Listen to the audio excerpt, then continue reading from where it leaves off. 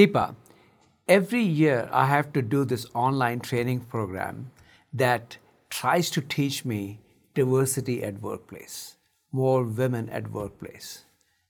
Do I really need it every year? I think you do, Bhagwan, because there are biases that keep us from promoting diversity at the workplace. And training essentially assumes that it takes more than good intentions to change biased behavior. And training is important, I think. Okay. So you think I am biased, even though I say no, I'm not. So there is this great example. Joelle Emerson, diversity consultant, she walks into several tech workplaces and she does this exercise. Round one of the exercise, she flashes a series of words on the screen and she asks people to raise their right hand if the word is male and their left hand if the word is female. And people do this fairly easily because you'll have aunt, uncle, mother, father flash and you do this. In the second round, what she does is she flashes again a series of words that pertains to either liberal arts or science. And she repeats the exercise. People do it again easily. Physics, history, you raise your hand. In round three, she asks you to make associations. So she says, raise your left hand if the word is liberal arts or female. Right if it's male or science. You can imagine people do this very easily. Fine. You know where I'm going with this. In the last round comes a revelatory moment where she says, raise your right hand if the word is liberal arts or male and your left if it is science or female. And people's brains don't go there. Whatever your training, whatever your belief system, their brains are much slower to go there and make the association between women and science. Okay. And so that's an example of an unconscious bias, which if you're made aware of, at least there is this pause between your intuition and your judgment, right? So it helps. Okay. But is that enough? A great question, and you know the answer because it's a rhetorical question. It's never enough. And it's especially not enough in certain areas and businesses. Like, for instance, if you take the field of computer science, if I ask you, what makes a person a good computer scientist, most people would say genius. Yeah. Right? They wouldn't say the same thing of lawyers and accountants because they believe that's a skill that can be taught. Learned. Yes. And in those fields where performance is attributed to innate genius, women are hugely underrepresented. Physics, philosophy, computer science, guess why? Because of the stubborn hypothesis that genius is a male trait.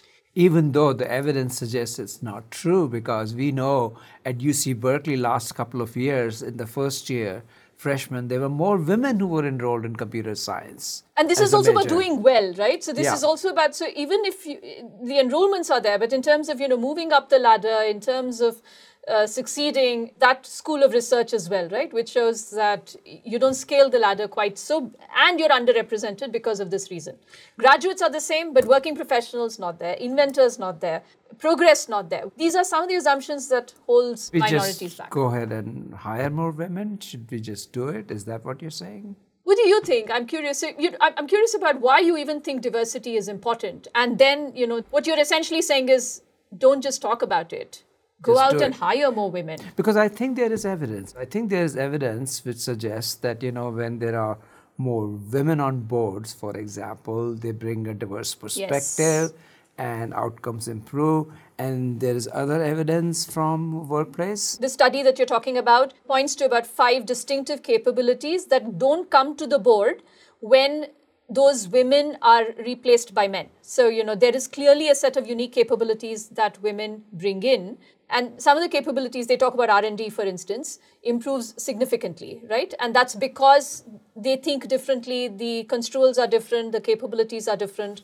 And therefore, this evidence that you're talking about is consistent with other outcomes that improve, like innovation. Creativity, innovation, and so on. Yes. Okay. But I do have one concern. So I have many friends in the startup field, and they tell me that, we would love to hire more women, young women, but that comes with a penalty because young women are in the childbearing ages, they get married, and then they disappear for a year or two, and we can't afford to lose that productivity.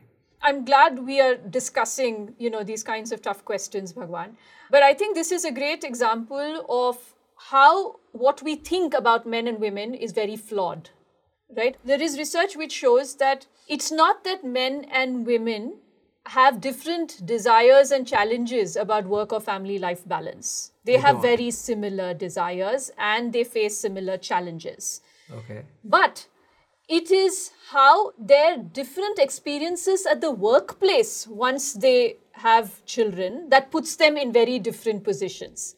And in turn, it's what organizations assume that they want after the children are born that puts them in very different. So they expect different workplaces. things from men and women. The beliefs are different, the assumptions are different, right? They assume that when a man has had a child, he's going to come back to work swiftly and as aggressively as he did earlier. And therefore, if he asks for time off or a lighter travel schedule, he is granted it very grudgingly and is sometimes even asked, in a metaphorical sense, man up and get back to work, right? And I know it's a bad term, but that's the expectation. And when the woman asks for it, Women, the expectation is that you're going to rush back at work. You want less at this point, and therefore you're given the less taxing opportunities, which also read as less high status or high career or high growth opportunities. it's sets them behind. Yeah, so so it's what- organizations are not actually helping them by saying, oh, we'll be more sensitive to women by giving them time off work. In fact, the opposite might be also true. Men may want to say, I want to spend more time at home.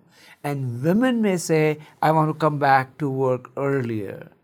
So you're saying we need to... I'm saying it needs to be in dialogue, right? So you need to Yeah. have a unique understanding of what that person wants So and make no respond to assumptions. it. Make no assumptions. You should Some not. women will say, I want to stay at home. Others women will not. Correct. Similarly, some men would say, I want to come back to work. Others may say, I don't want to. I want to spend time. Don't give them systematically different experiences in terms of lower growth jobs, lower opportunity jobs. Don't do that, right? Absent evidence and absent conversation. I think it's important to revisit these average pervasive beliefs to drive more idiosyncratic ones. So we need to do more than just talk. Don't talk about diversity, just do it. I'm saying shift the onus to organizations to change the circumstances that lead to different behaviors, to create workplaces that challenge these assumptions. Negotiation is an example, right? You're asked, they say, oh, women don't ask, women are poor negotiators. No, women are just embedded in different networks in the organization that keep them bereft of the information that is needed to negotiate well. In that sense, it's not dispositional. Yeah. So don't assume it's dispositional. Don't assume women and men are systematically different in dispositions, but rather assume that there are different circumstances and experiences at work that lead them to behave differently. So Sheryl Sandberg wrote this book called Lean In. You are saying, in fact, we should tell the organizations to change their assumptions so that the women don't have to lean in. Yes, and don't assume they're not leaning in. And don't assume they're not leaning in. Yes. Okay. Yes. So talk about it, do it, but also change the assumptions about what men and women want. Yes. Don't just talk about it, do it, but do it while changing your assumptions and beliefs about what men and women want and changing your workplaces so you can change the circumstances that lead to different behaviors and not just the different behaviors. Okay. Thank you. Thank you.